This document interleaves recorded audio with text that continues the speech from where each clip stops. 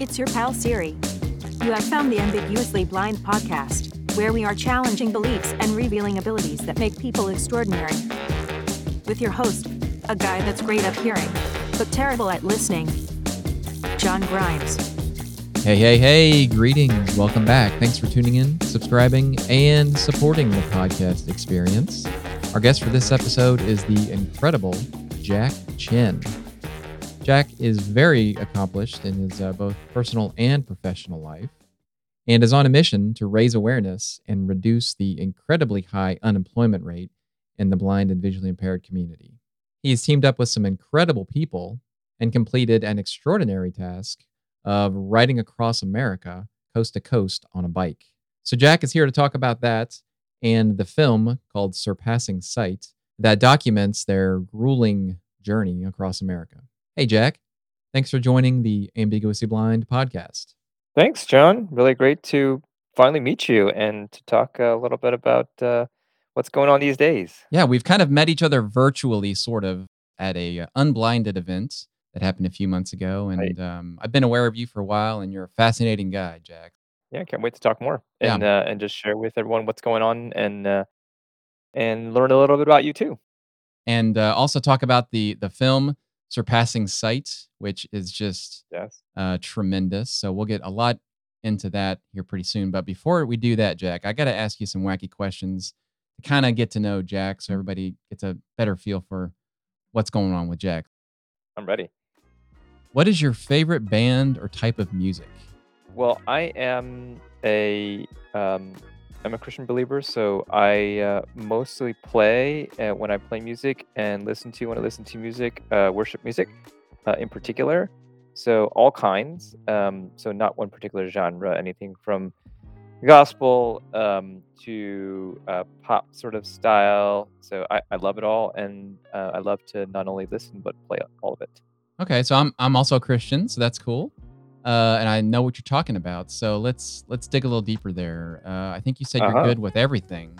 So like hymnal, like old school kind of stuff, as well Yep. as contemporary, current Christian kind of Current stuff. contemporary, absolutely. Yep. Contemporary Christian to Kirk Franklin, all of that. Have been part of various different church congregations with various different styles, and all of it is really wonderful, so long as it is all pointing to the Creator. Sure, yeah, that's the most important thing. But in my experience, I'm more of a traditional kind of guy, in the sense Hmm. that I like more of the older style music and hymnal kind of stuff.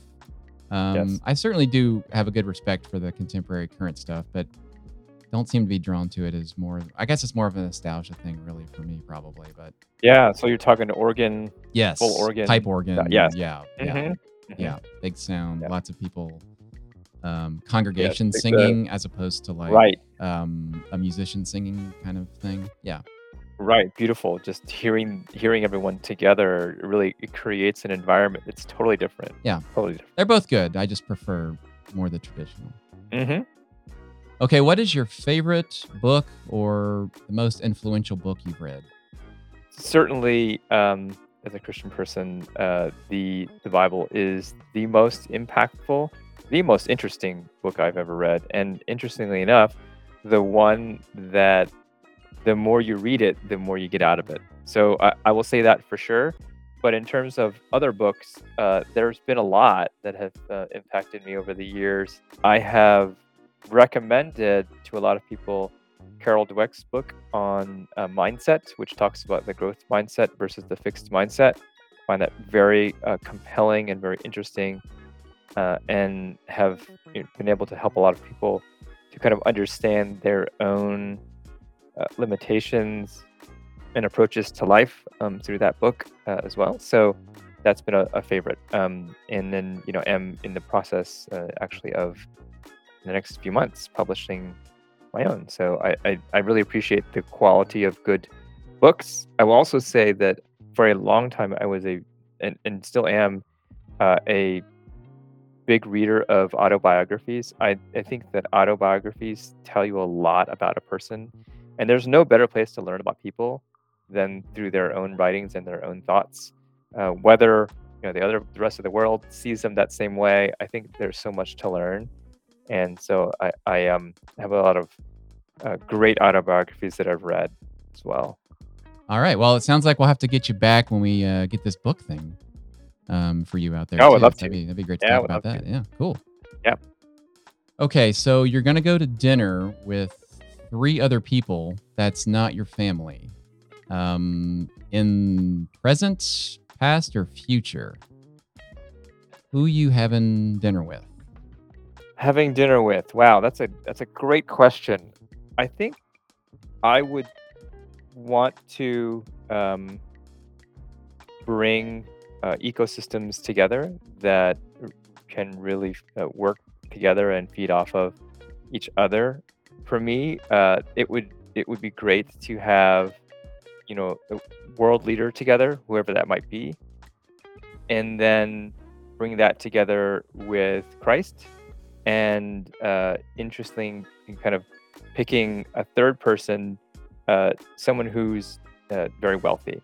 So I think just the combination of bringing all these people together, and I see it all the time, that the merging of different people's perspectives, desires, interests, passions can really yield something that's far greater than what any of those individuals could do on their own. So I'd be curious to see, bring people together and just see what would come out of it. Man, I've asked her that question several times. Now, I think that's got to be the best answer I've gotten so far. That's a good answer. I like that. That would be an interesting conversation. It doesn't even, I guess it doesn't have to be dinner either. It could be coffee or it could be, Yeah, just at the water cooler or something, but some sort of, for sure. yeah, time period. But dinners are great. That there's a real humanness to eating, which is something that everyone has to do, and there's a real cultural draw to food. Food is this essential part of our lives, and to share in that experience, I think, is something that really draws people together and really opens people up. So Yeah. so I'm all about food. Yeah, you can learn a lot about people just watching them eat too, just being around them and how they interact with people and That's true. how they That's true. how they keep their manners and all that kind of stuff. So there's a lot of stuff you can learn just from that. That's for sure. What advice would you give your 19-year-old self? Well, there's so much. I would say that there's a couple of things, and some are kind of nerdy, but the first one is really looking at your life from where you want to end up. So I think having the perspective that the choices that you make now are going to determine where you end up, and if you want to end up somewhere, think about making choices that are going to help you to get there. So I haven't always known exactly what I want to be, and thankfully that life has been very interesting. But I sometimes have thought about, what if I had made a choice to be this and I had structured my life around it. So that was one. And then one is kind of nerdy. I've been into personal finance for a very long time, and kind of self-taught. And so one of the things I would say is invest your money early so that you don't have to worry later. And I wish I had known to do that a long time ago. And so just the value of compounding interest is so powerful that I'm trying to find ways to help my own family to get to the point where they can do that and set themselves up for financial success in their future. Great advice. Okay, that's all the wacky questions, Jack.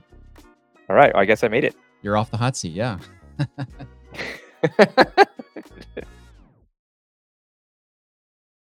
Now, you mentioned that your life has been pretty adventurous, and based on some things that I know about you, I believe that to be true. Notably in the world of physical stuff like mountains and hiking and running and biking and swimming and all kinds. I mean, have you done a few marathons? Yeah. You've climbed some mountains. You've Yeah. definitely ridden a bike, which we'll talk about here in a minute. But is that something that's always did you come learn into that, or did you like build up to that, or just have you been doing that since a kid? It's a fantastic question. So the answer to the last question is no. I haven't been doing this all my life, and no, I never thought that I would. I've always been interested in sort of being physical and moving around and sort of interacting with my environment that way. As a kid, I loved to build things with hammers and nails and wood. So I love touching things. I'm a very tactile person. I like to kind of just be out there in the middle of stuff and doing things. But really, never really was into athletics. Never really had the opportunity or took the opportunity to do that until I got to high school, where I was a member of the wrestling team in high school, and then, that kind of just ended, and when I went to college, I barely did anything when it came to, being active, and, college was very intense intellectually, so I had a lot of things to learn there. But it wasn't until I got to graduate school that I started exercising. And a friend of mine, I was in the computer science graduate department, graduate computer science department at UC Berkeley. And a friend of mine named Haining Chang invited me to go running in the hills in the back of campus at Berkeley to the Lawrence Livermore National Lab. As I recall, it's a 1.5 mile or so trail run with some pretty steep slopes. And, he was a interesting guy, like, he didn't think that, blindness necessarily put a hindrance in the way, and so I went with it, and we went, and I ran by myself, and he ran ahead of me, and I just followed him, by the sound of his footsteps, and the thing I realized is, this is really fun, I love this, this is great. Now, I didn't even own a true pair of running shoes at the time, I just kinda ran in whatever I had, but found that I loved that, and decided that I wanted to sort of make that much a greater part of my life. So that when I moved to New York after graduate school, I decided to sign up for my first New York City Marathon in 2001. So I ran the Achilles Marathon. I think it's the inaugural Achilles Marathon back in 2001 in New York City. 8 times around Prospect Park. That was a tough race. And then the second race I ran was the New York City Marathon itself in 2001, right, 2 months after the 9/11 incidents. So that really was an impactful race, and since then I've been into marathons for a while, and then switched over to doing some triathlons and long distance triathlon, and then the race in 2018. Yeah, that's pretty amazing. So you just went right into marathons. That's pretty pretty remarkable. That's just kind of a one of the lessons I've learned is, set big goals, and there's always a way to get there. You just got to set the goal and decide that you want to do it and go do it. So it's been a big philosophy of mine that's carried me through a lot of different things. And somewhere in that time frame between then and now, you've married. Was your wife aware of this stuff or did she like that, or did she grow to like that, or does she Yeah. just say, "Good, do what you got to do," or how's that work? Yeah, no, so she herself is a, consummate athlete of her own right. I mean, she was on the varsity field hockey team when she was in high school as a freshman, and so she's always sort of had an athletic physical side. Although I don't know that she participated a lot in outdoor activities and hiking and things like that until we really met. And when we met, we that those are some of the things we enjoyed doing most. Okay, well, that's good. Yeah, so you didn't she's a willing participant for most of these. Yes, Okay, that's absolutely. good. That's good. That always makes marriage a lot easier when both parties are are into it. Yes. And you mentioned, your friend at, I think you said UC Berkeley, Mhm. said that, we didn't really think that blindness was gonna be a hindrance in your running, or doing whatever you guys were doing that particular day. Have you found that to be generally the concept that most people subscribe to, or the idea most people hold about blindness? No, unfortunately, I don't know that I've seen that, and I think that's why it particularly impacted me when he invited me to go do this run, because it's one thing to say that, I believe anyone with a disability can do anything. It's another thing to really act on it Mm, and yep. to invite someone to do something and to truly have no barriers or to truly have no unconscious biases. He was one of them, and I very much appreciate what he did for me in opening my life up to this. he didn't have any experience running with blind people. He didn't know how it was supposed to work. He didn't know what my own fears and all that was about. But he just treated me like a regular person and say, "Hey, like let's hang out, let's go run. I run, let's go run together." And it was as simple as that. And that's one of the things that I aspire to is that society as a whole would treat people who are blind, people with disabilities the same way and say, "Hey, I don't know what you're going through. I don't know how it works for you, and I don't need to necessarily take that into account. But let's just go do something cool together, and just be on that same wavelength and treat people as if they uh, that it wasn't an issue." And to kind of set the table on a visual perspective here, sight wise, would you explain your sight? When I was born, I had very limited eyesight. I could see large objects, shapes, colors. I used to ride a bike by following the blacktop of the street and the color of the curb and the grass, and just go around like that. So I had some limited eyesight. I was a video game junkie. I used to play Nintendo when it came out for Nice. hours Yeah. and hours at a Oh, time. yeah. Oh, yeah. Um, I lost my eyesight when I was 16 in a botched eye operation, going to do a cornea transplant and became totally blind from that right before junior year in high school. So for the last 20, 30, however many years, 30, I can't even count, 33 years, I've been totally blind. I can relate to the change. Now, your change sounds like it was a little more gradual. I mean, because I think Hmm. you kind of started with less than normal anyway, or the standard amount. Hmm. But in the film here that we'll talk about in a little bit, Surpassing Sight, you do kind of as they're introducing you, you talk about the operation you just mentioned and waking up from that. And man, I just can't imagine what that sensation must be like. Yeah. Well, I would say the story as it played out was that I was led to the post operation examination room, and I sat down in the chair, and they removed the gauze bandage that was over the eye, and I was expecting them to continue to remove the rest of the gauze pad and whatever that was there. And then once they removed the first one, I was waiting for them to do that, and growing a little impatient, I was like, "Well, let me just take this off myself." And I reached up, and when I touched my eye and found that there was no bandage there and I couldn't see, then I knew it was something had gone seriously wrong. And it was like someone took a bucket of ice and they just poured it into your soul. It's a chilling feeling Mm, yeah. where you see your whole future sort of uh, collapse down into this one point, right? You're blind. And what are you going to do? So it's a very alienating, a very cold, a very sort of initially hopeless feeling that you go through, and then what do you do from there, right? That's the question: is how do you come from there and come back? That is the big question. And something in your life earlier, I think, happened that kind of set you, I think, on a path, at least in my opinion, from what I've heard you talk about, on a path that you've pretty much understood from an earlier age that you've just got to make things happen yourself. There's going to be people that are going to help you along the way, just like most life Hmm. would be. But there was a particular interaction with one of your teachers. Do I have that Hmm. right? In maybe grade school. Yep.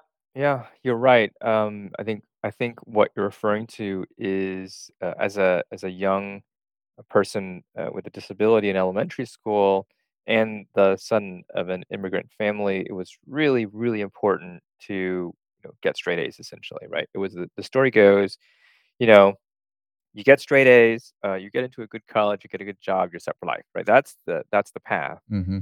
and that wasn't happening, largely because as I said, I could see large colors and shapes, and so I used a closed circuit television magnifier to do a lot of my work. But when you magnify a letters so that they're 1 or 2 inches tall, you can only fit a few things on the screen at a time, and so it's really easy to lose your place. And I remember very clearly struggling with that, especially doing math, where I couldn't jump around easily and I get lost and it would take me a lot longer. I get very frustrated. And my teachers would see me frustrated and, not knowing what to do and sort of meaning the best, they said, look, don't stress out about it so much, don't worry about it so much. The government will always be there to take care if you need them. And what that meant at the time was, wait a minute, the world doesn't believe that it's important for me to struggle through this and make it through and grow from it. It's easier and desirable to a certain degree to just let people take care of you. And that was eye opening for me. I didn't want that. That's not what I wanted. Yeah. Man, I can't agree with that sentiment more. And it's I think in life, things happen like that or people those kind of things happen and it does certainly give you purpose or maybe different direction or maybe makes you think about something a little differently than you would have before and maybe the people you're surrounded by you're just like, "Man, these guys are I'm not in the right place or I've got a Hmm. certain you talked about a book about mindsets earlier and Hmm. I think that's all wrapped up in that and people's assumptions, I guess, about what your abilities are based on what they I guess what they think your abilities are based on what their preconceived notions are can be pretty challenging and really kind of get in your head and mess things up for you. Hmm. Yeah, and I think that that is one of the greatest challenges in life is to see yourself in truth and reality and not through the lens of the way other people see you, and to counsel yourself, well, who do I want to be? And are you able to go out and be who you want to be and not be who someone else thinks that you should be? That is a big challenge. And and a great gift if you think about it. Not everyone is given that gift and facing that question. Or at least they don't know that they're given that gift and facing that question because they perceive that the limitation that they have, me, blindness, other people, other adversity, and other disability, they see it as just a limitation, but not something that can fuel greater growth and can fuel success for their life. So I think I've seen myself go through some very challenging times, but having gone through a bunch of them and realized that what comes came out on the other side was just immeasurably valuable, I can say that I learned a huge lesson. Let your adversity, let your challenge, let your disability be a fuel for you. Learn from it. Learn how to go through that and come out the other side much stronger. And there's so many cases of how this has happened that I've sort of read about over the years. It's a fascinating idea that I really hope that more and more people will come to understand and realize. And the book that I'm publishing is largely about that specific topic. Something else you said earlier that I can totally relate to is the CCTV, the magnifiers, and things like that. That's something I certainly know all about and used quite a bit, and I know what it's like to have two letters on a 24-inch screen or something that that's all you can see. Hmm. It's hard to read like that, right? Hmm. It's hard to read Right. letter by letter or a couple letters at a time to form words and golly, sentences and paragraphs is like it would take forever. And, Hmm. technology obviously has been monumental in adaptive type things, particularly for lots of different abilities, but particularly for us in the blind and vision impaired community. And Hmm. I kind of a I'm not sure if I'm gonna be able to say this right exactly, but kind of the concept is as a person for you who had I guess you would say a visual impairment up until age 16 until total blindness. Do you Hmm. feel like life is easier in a sense that you're not clinging to the 2-inch words on a screen to Hmm. try to piece things together versus just now Hmm. knowing that I've got braille, I've got the technology and things that I don't mean that to be Hmm. kind of Hmm. it's a weird question, but I've Yeah. noticed that for me that when I Right. when I try really hard to be, normal or do things like normal sighted people would, that the amount of energy in some things is just excruciatingly difficult or painful. And so I just have to let go of that want or need to, I guess be normal or whatever you want to say it, and let just embrace it and let it happen. Right. And Right. as an example, the 2-inch letters on a CCTV screen, trying to put a page together, we now have dictation software. We Right. now have software that reads to us, and I've heard you read. That's a funny thing to say, where your Siri or your computer or whatever the voice is talking at 600 Mhm. words a minute, right? So, like, Mhm. try to Mhm. take 600 words a minute consuming. I mean, you went to law school too, so there's a lot of reading, right? So, Yeah, how for are how sure. are you gonna read these law books, a word at a time versus 600 words a minute, right? So, there's Mhm. just some Mhm. embracement that happens when you, um, I guess, lean into it or just own it Yeah. or make it yourself. And did you find any of that to be the case for you? Yeah, and it's interesting and a little bit, as you said, hard to sort of contextualize that question because technology has advanced so much since the early '90s, since I last had sight. But I will say that for a long time, I really wanted to do things as quote unquote normally as I could. But when I had sight, I had very, very limited sight, but I still didn't use a cane. I would bump into things and I still just didn't want to do it.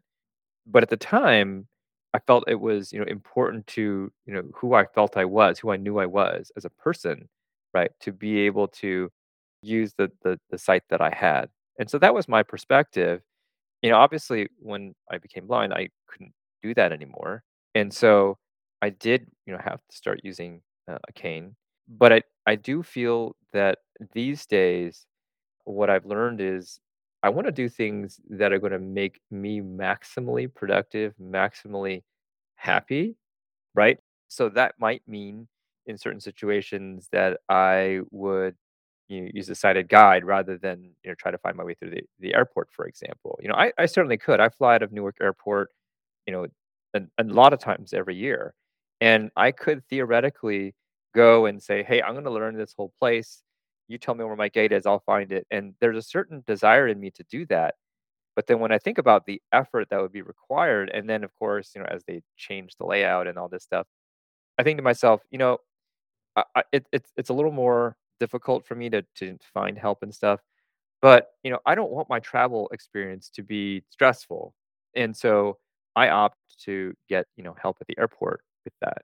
So the question is slightly different now. It's about for me, what's going to make me most productive, most happy, able to get the stuff done that I want to get done, and just find ways to be efficient. So that's kind of where I've come to now. Yeah, I can relate to that. And I think at some point I don't know when that point occurs, and it occurs different times for different people based on their, unique situation. But I think there's a time where, I mean, I think everybody wants to be normal. Nobody necessarily. I mean, people want to stand out, I guess, in some ways, but normal is easy, right? Hmm. So Hmm. I think people want life to be easy, but oftentimes we find that an easy life is not really exciting either.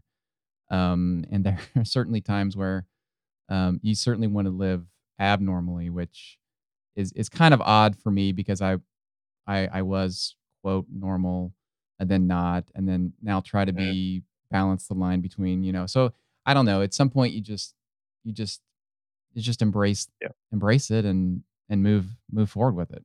Yeah, you certainly do, and it's a really interesting concept if you think about sort of what the idea of normal is. And so, one thing we were talking about before was this idea that disability could be normal, right? It could be normal to have different gifts and abilities for things to look different. It just so happens now that certain adversities are called disabilities and viewed in a particular way in society. So, say for example that you get winded walking up a hill. Well, that is an adversity that you have to face, right? Mhm. And nobody calls that a disability. because they see that that is a type of adversity that can be overcome. It isn't sort of stigmatized in society, whereas disability often is. And so when people want to be quote unquote normal, right? They what they're saying is, I don't want the stigma. I don't want the preconceived notions, the unsupported ideas about what my capabilities are to be foisted on me. I want to be judged for who I am as a person with my own limitations, gifts, and abilities, separate and apart from my, identity as having some adversity. Ultimately, I think there's a lot of room for growth in our society where we can say, my own limitations actually provide me with special gifts and abilities, and there are countless examples of this. So a disability becomes normal, that it's just something different about you that gives you a unique perspective and ability in life. Yeah, and I think you're right. Adversity in life, people are different anyway, right? Not few people are the same. There's 100%. so Right. it's just and everybody has different abilities. We have these gifts that we were given at birth, and that's what we got. And some are different than others. Some look different than others, and some act different than others. Do you feel like things are we on the right direction for people understanding that better, or maybe realizing that or coming to grips with that, or do we still have a long way to go? Yeah, I'm not really sure, to be honest. I think that I can just see that there's a lot of growth and opportunity.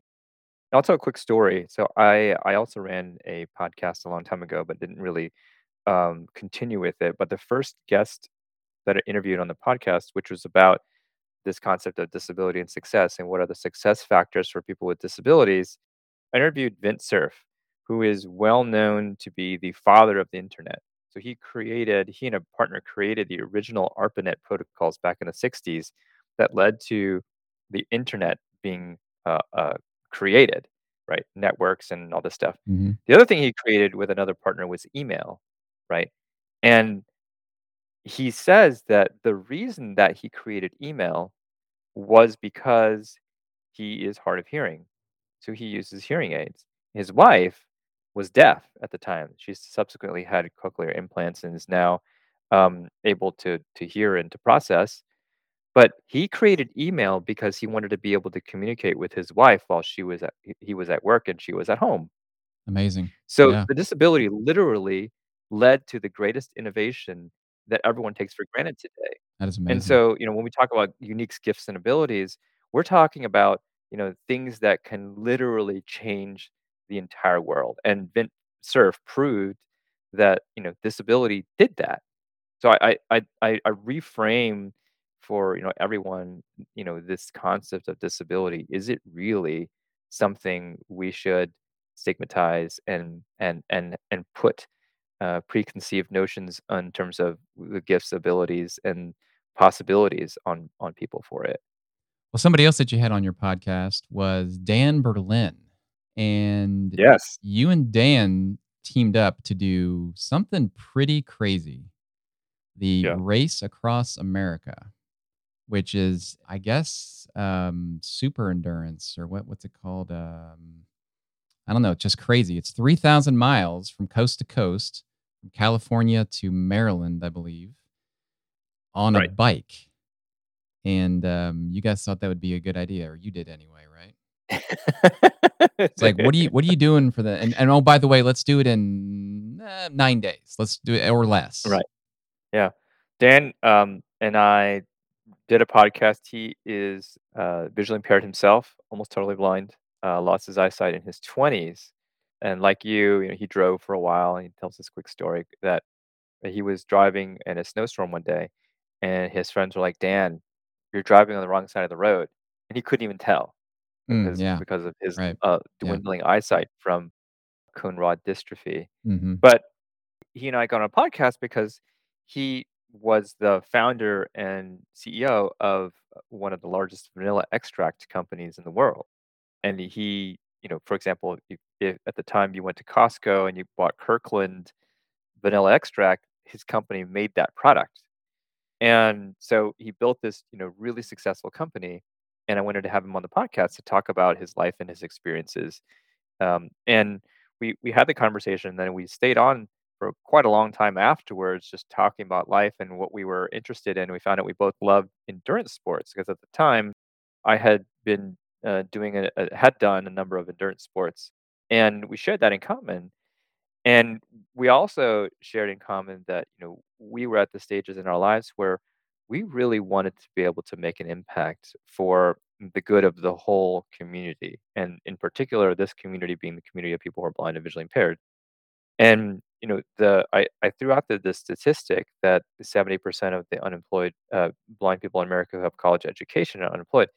And he latched onto that and we said, you know, that given our own experience, is ridiculous. Like, why should that be the case? Absolutely. Yeah, But definitely. at the same time, you know, we're talking about like what's the hardest endurance challenge you could do, and I think it was either he or I said riding your bike across the country, and without any second thought to planning or how you could do this, I said let's go do it. And so that was the sort of perspective I had developed over the years is that if there's something that, you think is that you want to do, it doesn't really matter whether it's possible or not possible, just go out and do it. So we agreed there on the spot to do it. It was literally a less than 5-minute conversation on that topic, and we decided we're going to do this thing.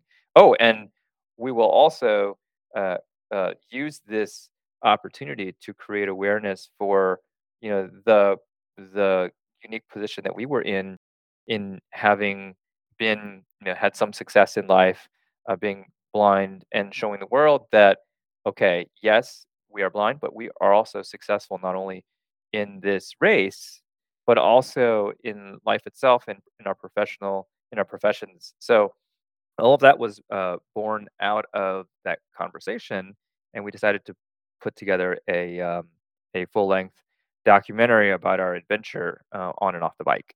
Now, did you know Dan prior to that conversation? No, did not. No, I found him just Googling, successful Yeah. disabled people. Yeah, that is the power of podcasting, Jack, I'm telling you. Where You're you absolutely Google right. somebody, you connect with them, and you chat with them, which you wouldn't have normally, you couldn't have just called him up and said, "Hey, let's talk on the phone for a minute or 2," you know? And then Hmm. next thing you know, there's the race across America, a film was made about it, a documentary, all because of a Hmm. podcast. I mean, that's Hmm. amazing, it's tremendous. Yep. And a podcast that no longer really exists or is not running Yeah. anymore. So yeah. Yeah, nonetheless, I mean, it's just connecting people. It's connecting people Yep. with ideas, and that's how it works, you know? Yes. And with this technology that we have at our fingertips now, everybody and their mom's got a podcast or has a podcast or is gonna have a podcast. So yeah, makes a lot of sense. So Right. and here we are talking about it on another podcast, right? So it's just amazing. But I want to talk about the unemployment thing too, but I don't want to skip over the endurance portion of this 3,000 Oh mile yes. bike race. I mean, Hmm. man, that is just, I know you had a team of people. I don't know how many, it took a lot of people to get that thing done. But what is it It like did. riding 3,000 miles? Was it Yeah. 7 days? Did you guys, how long did it take you guys? 7 days, 15 hours. Yeah. Yeah. 7 days, 15 hours. It was a monumental effort on the part of so many people. So in total, with the film crew and the support staff and the crew, it was 42 people Wow. total, including Yeah. the 8 riders. It was 3 RVs. It was 5 vans. And it was 24 hours a day because the way that RAM works is, the Tour de France is an incredibly difficult race, right? It is hard. But the one thing that's different about Tour de France and Race Across America is that at Tour de France, you have a stage. So you have a goal to finish that day. And then what do you get to do? You get to go eat and go to sleep. Yeah. Right. Rest. You're doing RAM, like there is no possibility. You don't get that luxury. So we did this really complicated, not so complicated, with this complicated uh, relay where so we had 4 tandem bikes on the team, 4 blind riders, 4 sighted pilots. We grouped down into two groups of 2, And so two people would go out for 4 hours, and that those two people would do half-hour sprints. So we're doing 10-mile half-hour sprints. And the way you have to do the exchange is that essentially your wheels have to touch or have to cross, right, in order for it to be a valid exchange. So what we'd have to do is have one person go out and ride, the other person's in the van setting up 10 miles ahead, getting their bike out and ready to do the exchange. So you do that for 4 hours. And then when that 4 hours is done, well, the RV has already driven 80 miles ahead or so, whatever it is, parked, and is ready to take on that first team, that first two-person or two-bike team, get them into the RV, get them to eat and sleep, and do the switch off with the second group. So we did that, across the entire country, and I don't remember how many exchanges it was. It was a lot, but that was day and night. And so typically you rode 3 times a day for 4 hours, right? Doing sprints, and once in the morning, once in the afternoon, and once literally through the dead of night. So it was just continuous and continuous and continuous. Man, that is in all of your endurance things. I mean, I think you've done Ironmans and marathons, and is this the pinnacle of your endurance It is athleticism? by far the most difficult endurance challenge I think ever that I've ever done. And I think it definitely stands out, and partially because it is such an endurance challenge, but the real challenge was keeping the whole team together. And really, that is where a lot of these teams, break down, fall apart, and drop out of the race because their teams fall apart. Our team, I think, really galvanized by the idea of this documentary that we were creating, rose to the occasion and won the Lee Mitchell Award for Best Crew. It's because we had a vision and purpose, and we knew we were doing something much bigger than any one of us individually, or came to realize that as part of the race. And everyone really banded together because we knew, hey, we all wanted to make this huge impact together. And this race was the start of that adventure. So, we weren't even sure we were going to make it in 9 days.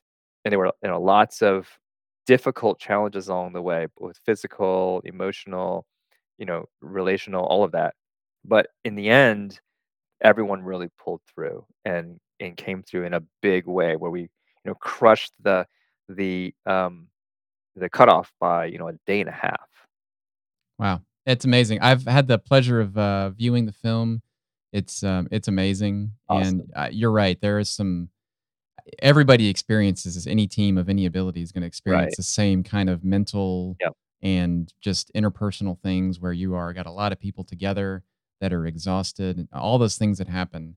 And that's probably half the battle is everybody getting along and feeling like everybody's doing what they're supposed to be doing. So it's a truly is an incredible film, and it'll be great when it hits the screen sometime in the future. I don't know if there's a date for that just yet, but it's amazing. But one of the things that it tackles and what you guys are trying to do with this is the unemployment thing, and I want to make sure we touch on that too. As you said earlier, something around 70% of Mhm. is it visual impaired or just disabled in general? Well, I think the numbers are somewhat similar in terms of scale. The one that we are most aware of that we hear about is this unemployment rate in the blind and visually impaired community Yeah, specifically, and that's specifically the goal of uh, this race movie project and social action campaign is to tackle that number. And so, as part of the race, our goal is to take the 70% number and to bring it down to 7% or lower. yeah, It's an order that's of magnitude. huge. That is Yeah, yeah, that's huge, right? yeah. We believe it's possible. We believe that it is indeed in reach, and we believe that we have started something which will carry us through in the power of film. I think for 100 years or more, or however long they've been, evaluating those statistics, the numbers haven't changed. And, not without, lots of great effort and really, intense work on behalf of many people. But for whatever reason, even after the passage of the Americans with Disabilities Act, the number hasn't really changed significantly. And so this was the challenge that Dan and I were thinking about, is how do we make that substantial change? And even at the time, it just instinctually knew that the power of film could be far greater than what either one of us could do individually. And so that's why we framed the solution through film is to really make this disruptive impact. And in fact, not aware that there are any other, full length, full length feature films about the success of people who are disabilities had disabilities in this particular way. Many of them for good reason, and in achieving great uh, results have highlighted great athletic adventures and all of these things. But what we really wanted to do is kind of demystify blindness and demystify disability and say we are actually really just normal people and we have gifts and abilities and we leverage them, but we are normal people wanting to set in people's minds that we're not some unique aberration. We are normal people, and there are many other normal people like us who can do exactly what we do and better. We want to break through the notion that there's a limitation here. We want to open up opportunities for people.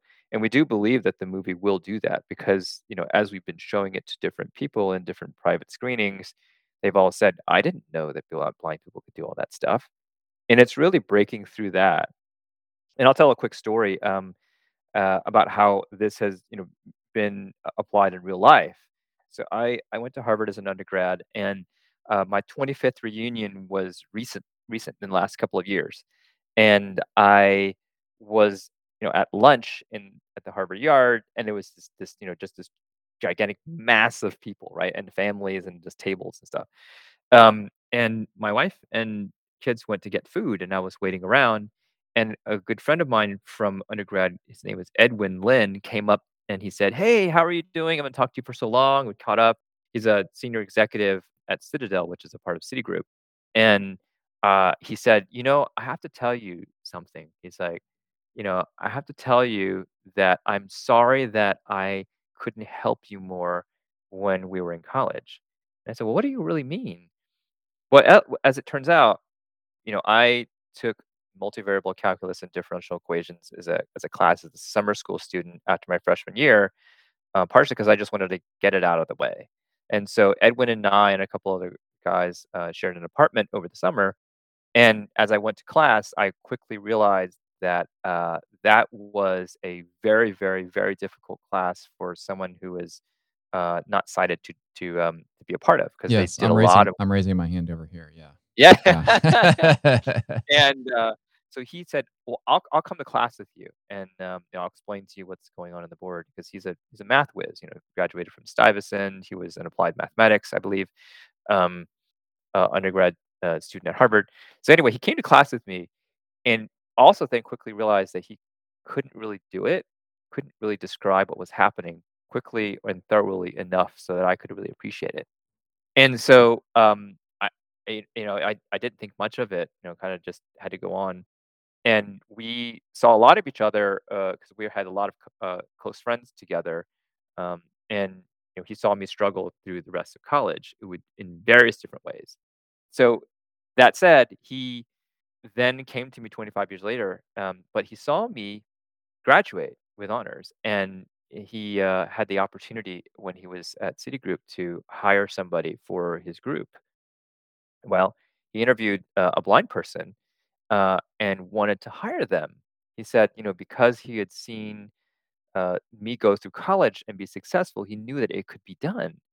And then he went to talk to the other members of the team, the other leads, and they said no. Well, he said, "I'm going to do it anyway because I've seen it done before." And he did. He hired the blind person.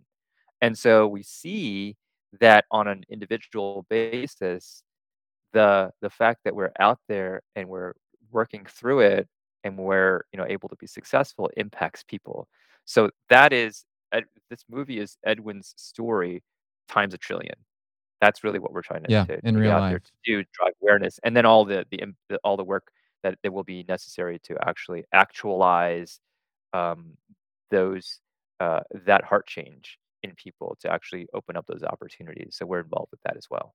Yeah, I think that's important, and the film is a good way to a good delivery system for that. One as a guy that's been in sales most of my life, I know or have learned that facts tell, but stories sell.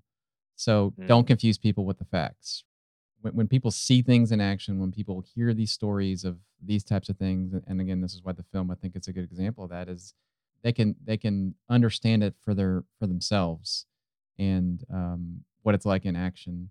And I think that's what actually gets to the heart of the matter is people get the sense of the feel for a story and it's not black and white. It's life is not black and white. It's always mhm. different shades of everything, and it's the stories that I think really can weave the fabric to make changes. Yeah, and we didn't realize that as we were making the movie, Dan and I were about, hey, we need to emphasize this employment thing. We really need to like go hard on that. And Lucas Benkin, who we brought on to help us to produce the film, said, no, no, no, no, no.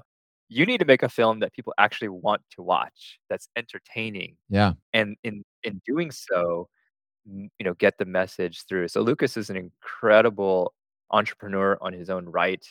He's created for himself this really powerful niche about social impact documentaries. He has a production company focused specifically on that because he's very he has a strong passion for creating social change through film, and this was one of his opportunities to do that. I mean, Lucas is extraordinarily successful. He, was one of the producers of Sound of Freedom, which is the one of the highest wildly grossing successful. movies of the Yeah, year. right. So, he has created the way to build social action while building momentum for a movie, and then doing a distribution release after that. So our strategy has been to mostly keep the movie private for now so that we can create social action, that we can really start this movement, spark this movement, and then in doing so, create momentum around the film so that when it actually does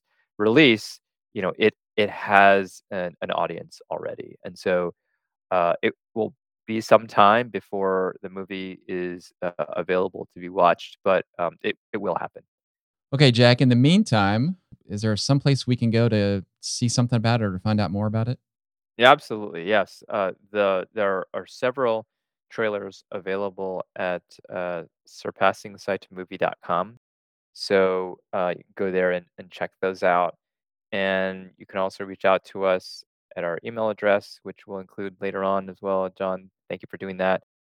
Please do. We are right now where we are in the process of this film is we are doing fundraising for the social action campaign using the movie itself.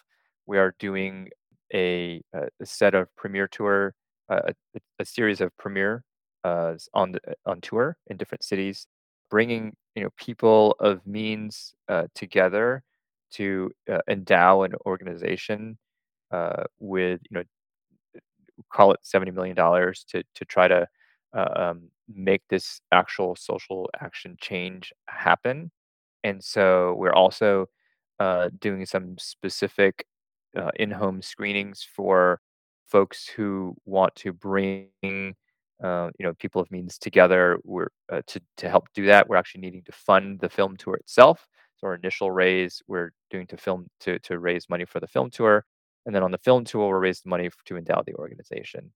So if anyone wants to get involved and get in touch with us, please do. Yeah, of course people do. We'll link to that down in the show notes so you can learn more about the movie and get involved and really help make this thing as successful as I mean it.